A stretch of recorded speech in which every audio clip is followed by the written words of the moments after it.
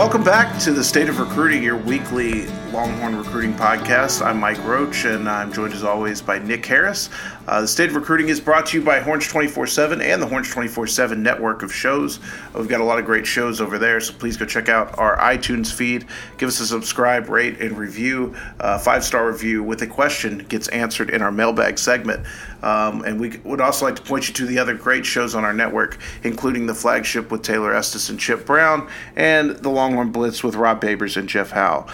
Before we get into our show today, Nick, how's it going?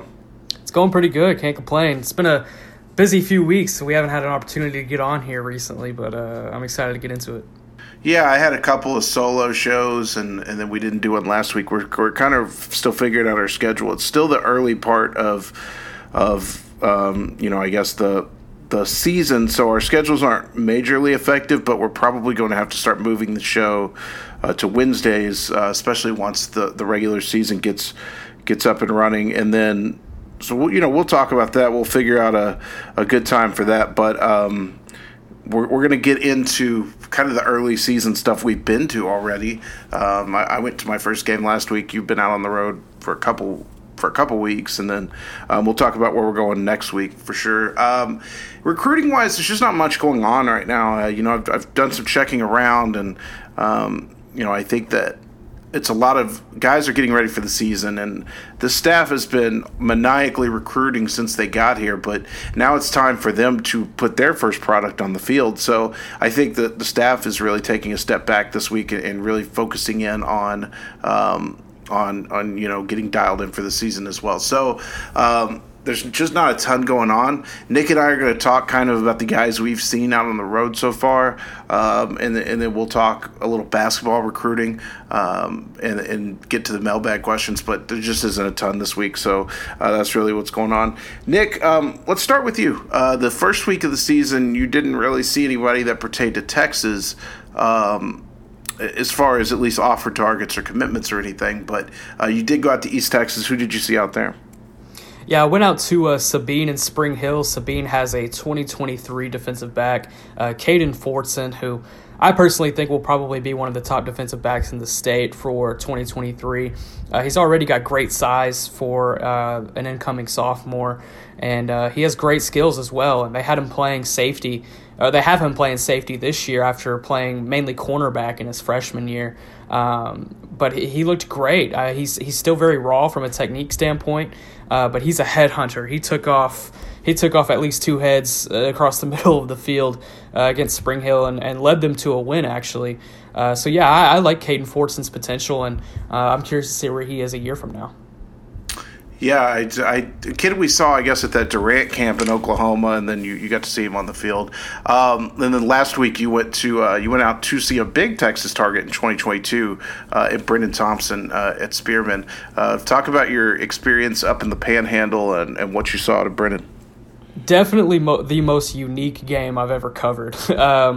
First off, it was the first grass field game I've covered in probably a couple of years, and then I had another grass game the very next day. I just went out to East Texas to see Burkeville and Overton just for the fun of it. But going back to the Spearman game, yeah, Brennan looked really good, really explosive. It was kind of hard to tell how well he stacks up against good competition just because he was playing a Sanford Fritch team who was typically below average there in 3A. He had 6 touches for, I believe, 4 touchdowns. So and they were kicking away from him on punts and kickoffs. So he didn't get to touch the ball as much as you might see him in a Canadian game where they play Canadian right at the beginning of October. But yeah, he looks really good. Already got some pretty good size. He's a little thin, but I think in these next couple of years he'll be able to bulk up and be ready for a college program. And especially once he gets in a college strength program, he'll be ready to go. How is it he doesn't touch the ball I guess how is it he doesn't play quarterback for them? I would just have the ball in that kid's hands every play. Yeah, that's what I was thinking too. I thought they were going to run a lot of Wildcat with him, but they honestly didn't. They had a pretty good quarterback that struggled in the first quarter, but kind of settled in the second and third before they pulled the starters in the fourth. And they also have a big frame receiver on the other side of Brennan, and they just kind of use him as well. And they got a couple of weapons on that Spearman team. I could see them make a deep playoff run, and I feel like we could be talking about the Lynx in December. All right. I went out for the first time last week and saw Pleasant Grove. Anybody who knows me or has listened to the show knows the affinity I have for that program and that head coach. And so our good friend Andrew Hattersley, who works for our A&M site, was going out to see them, asked me to help set up him getting there. And so I thought, what the heck, if you're driving, I'll ride with and I'll go see the Hawks play against Argyle, and probably the game of the week, I would say, at least on paper. And Pleasant Grove had a pretty tough time with Argyle. That's a really good Argyle team, and I heard an Argyle coach after the game say that was the best team they felt they've had since they've been there. So you're talking about a team that has won state, has played for it a couple times, always in the mix. So really scary looking Argyle team. Just talking to guys like Landon Jackson.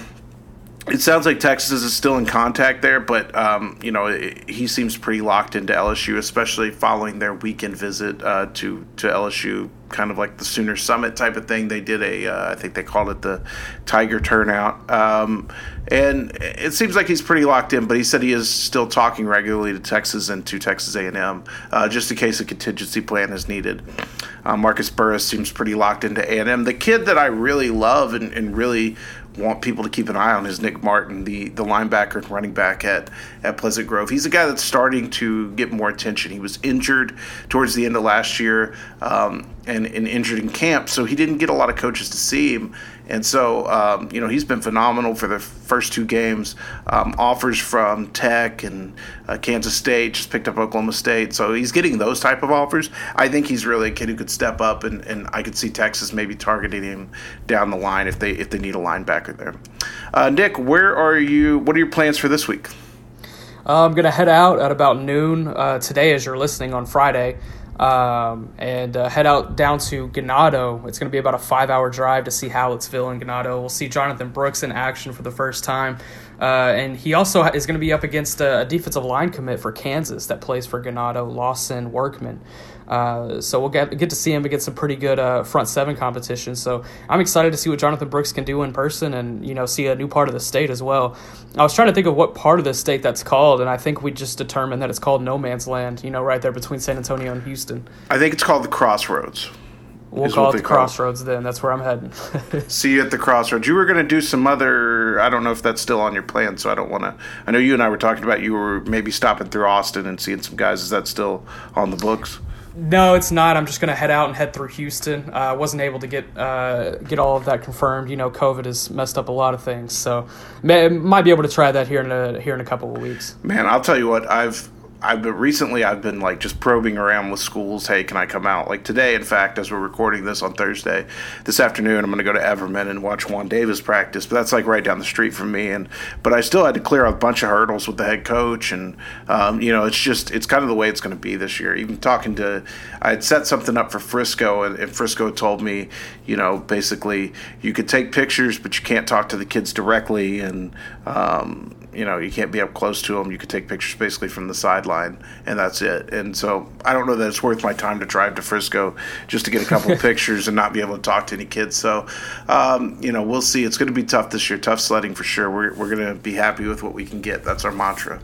That's going to do it for the football portion. Nick, let's jump right into basketball. It's been a couple of weeks. Texas got a commitment since we last talked. Why don't you tell us a little bit about him? Yeah, they landed a commit from combo guard Tamar Bates. He's out of the IMG Academy. He'll be playing his senior year at IMG this year. He played his first 3 seasons in Kansas City at Piper High School. Actually made the state championship with Piper last year, helped lead them there last year, and the game got canceled because of COVID. So they were crowned co-state champions, Piper and the team they were playing, I can't remember off the top of my head. But Tamar Bates is an interesting prospect. He's someone on the board compared him to R.J. Barrett, and I really like that comparison. He's a nice spot-up, left-handed shooter. He plays really well on defense. I think he's going to serve a really big shooting guard role with Texas, and he could be a 3-4 year starter for them. I think he can jump into Austin next year and start right off the bat. He's a kid that Neil Berry prioritized, and Shaka Smart as well. And Tamar committed based off of relationships that he had with the coaching staff. So, I really like this commitment, and he's a top 100 player after our most recent rankings updates on 24/7. And this class is starting to build up and look pretty nice. So Since we last talked, also, Jay Lucas had left for Kentucky. I asked kind of, is this going to be an issue for maybe their top targets, a guy like Davian Collins, who we talked about on the show a lot. Where do things currently stand with him? The Jay Lucas departure to Kentucky definitely hurts the Davian Collins recruitment. If I had to put a pin on it right now, I would definitely say Oklahoma is the leader. And if Jay Lucas hadn't have left, I think Collins would be a Longhorn commit by now. He was looking to make a decision right before September 1st, but obviously a lot of things changed in his recruitment, and then Kentucky offered after Coach Lucas took the job. So there's a lot of moving parts now in his recruitment, and I think this is one that'll probably go into October and November, and maybe even later than that. He's just going to kind of take a step back and reevaluate all of his options right now. But honestly, I mean, on the bright side, that's probably the only recruit that the departure of Jay Lucas immediately affects right now. I mean, there are a lot of kids in the 2022 class that Coach Lucas was the main recruiter on, but they have a lot of time to, regroup with those guys, with Coach Barry or with Coach KT Turner, who's coming in from SMU, and just kind of reevaluate their position in those recruitments. But definitely hurts the Davian Collins recruitment immediately. But Texas is still in the mix right there. I think he still has a really good relationship with Coach Smart. I think Coach Barry is getting involved now as well.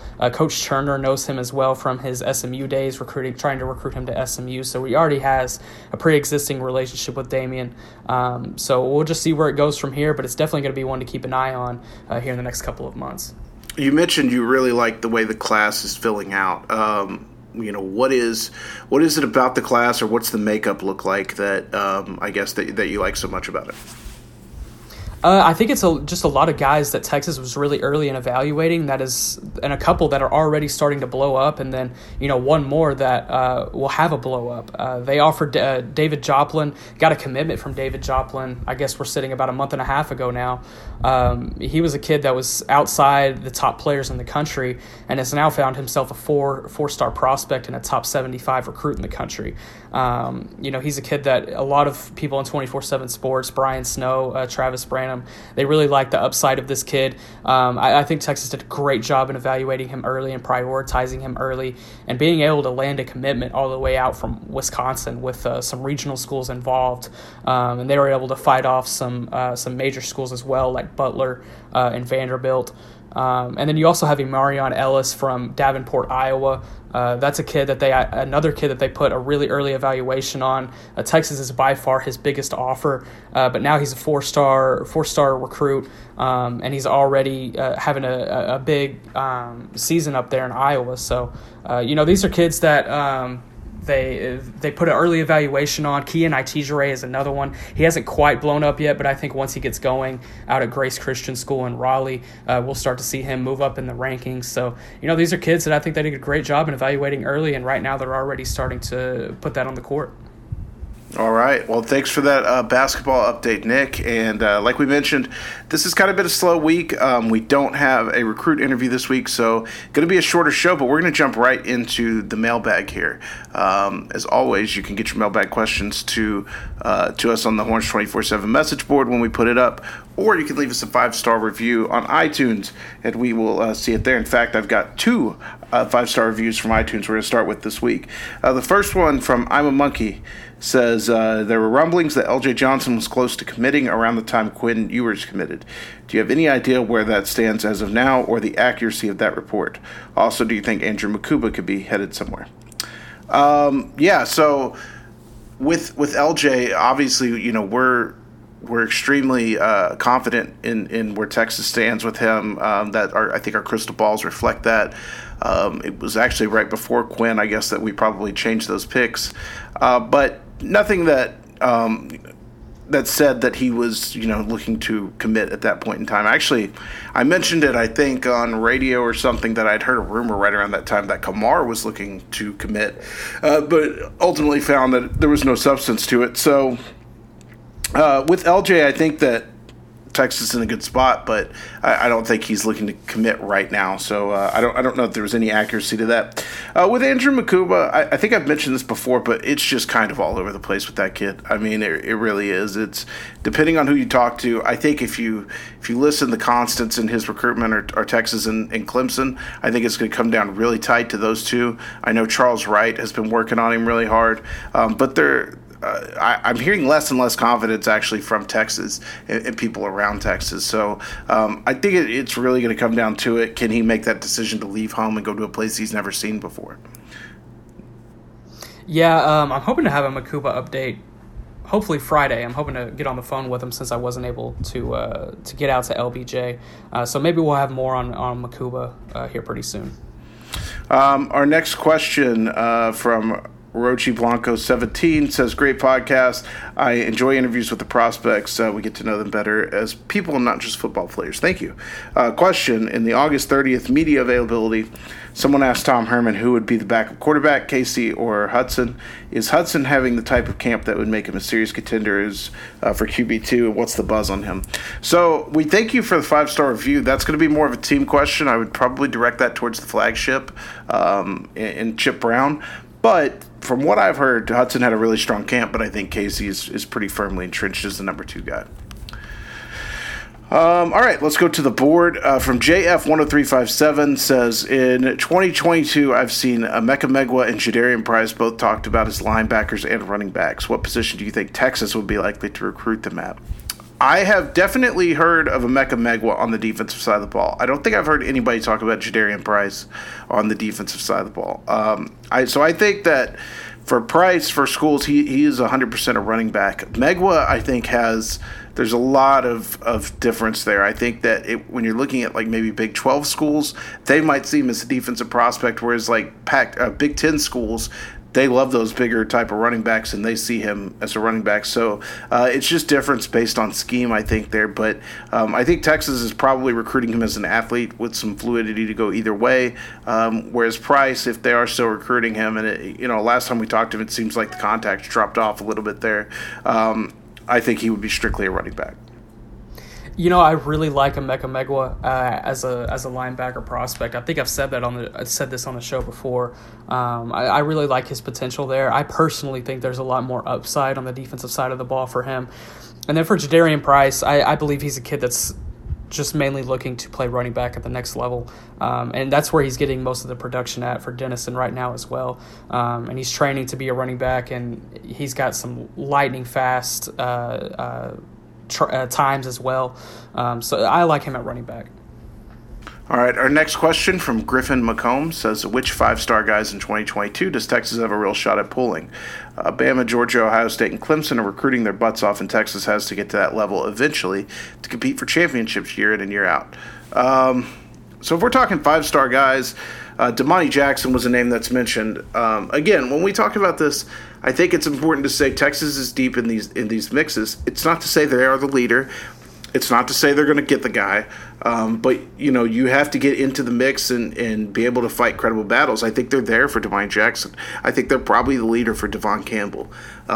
Caleb Burton, I don't have a great feel on. That's probably Nick's got a probably better feel on him, but I think that they're in the mix at least. Denver Harris, I think they're near the top.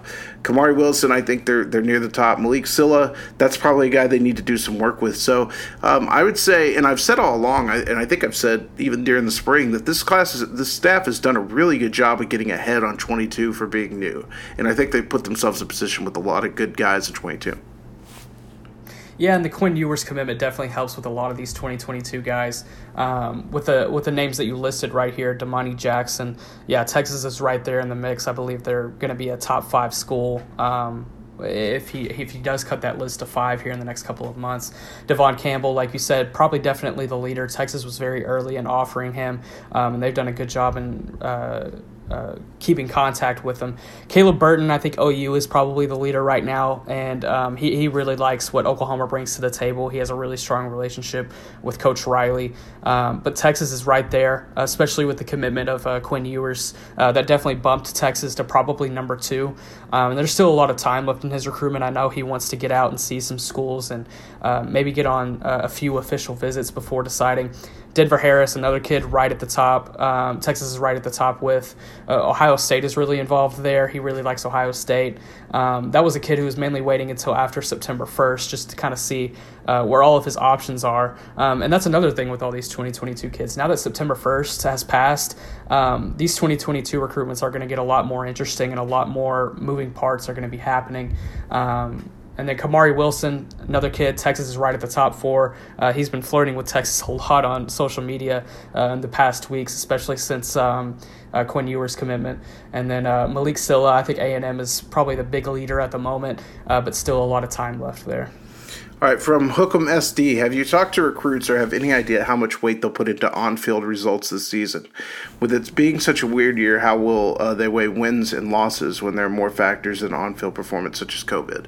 I think no, I haven't. I haven't asked anybody about this first off. I think just from talking to kids and getting a general idea, there are schools that are going to be able to use that excuse if they lose some games. For instance, if Oklahoma has a bit of a down year, I think that kids, especially with their recent performances, will buy that kind of excuse of COVID and some of the other factors. LSU, I think, would probably be in there, especially coming off of a national championship and losing so many kids. But I certainly think winning helps, and winning always helps. So if Texas goes out there and has a great season, I think those wins will be weighed as equally as they would any other time. Yeah, I think if Texas goes out and puts a solid season on both sides of the ball, and they can show that both of these new systems that they're bringing in under Mike Yurcich and Chris Ash, they're productive and they can win some big games with it. It's definitely going to help on the recruiting end of things, especially in the 2022 class. I think this season, if they go out and have a 9-1, 10-0 type year, that the 2022 class will really change as far as what kids that we can realistically land in this class. But as far as losing with some other teams, if how much will it weigh with COVID and all of that, I really think it's just about the same as every other year, to be honest, just because it's still 60 minutes and there's still 11 guys on each side of the ball. So I don't think too much that if a team goes out there and goes 2-8 per se, that's definitely going to be on the minds of some recruits. That's the thing, and when you're talking whether it's the NHL or the NBA or something, people talk about asterisks this season. I mean, if every team's playing by the same rules, I don't see a need to put an asterisk on anything. I mean, there's not one competitive advantage for another. It's, for Texas, the guys on their schedule are going to be under the same conditions, and so I think any win is a win. I think the only deserving asterisk is probably the MLB, just because they're intentionally throwing in so many different rule changes this year just to see how it will work, and it's just kind of making the whole season really weird. Yeah, I can't lie. I've not watched one pitch, so can't tell you anything about that. From Horny Bob, do we have any silent commitments, and if so, how many? Yes, I will answer. There are silent commitments. I will not answer how many. You guys know that. I don't like to give that stuff away.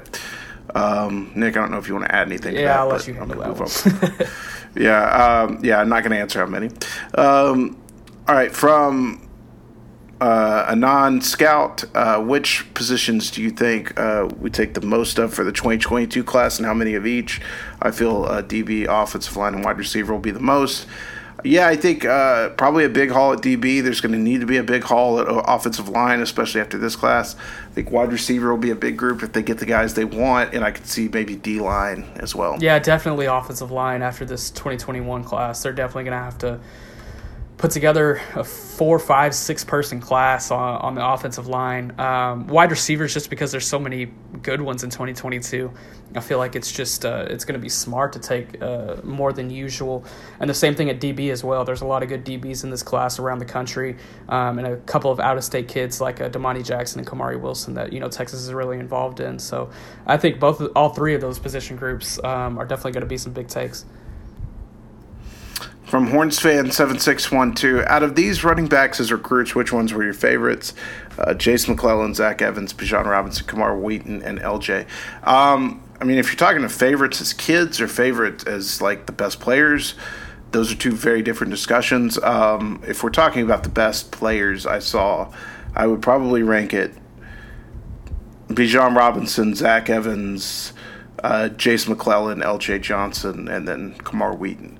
if you're talking about my favorites as kids, Bijan Robinson, far and away number 1.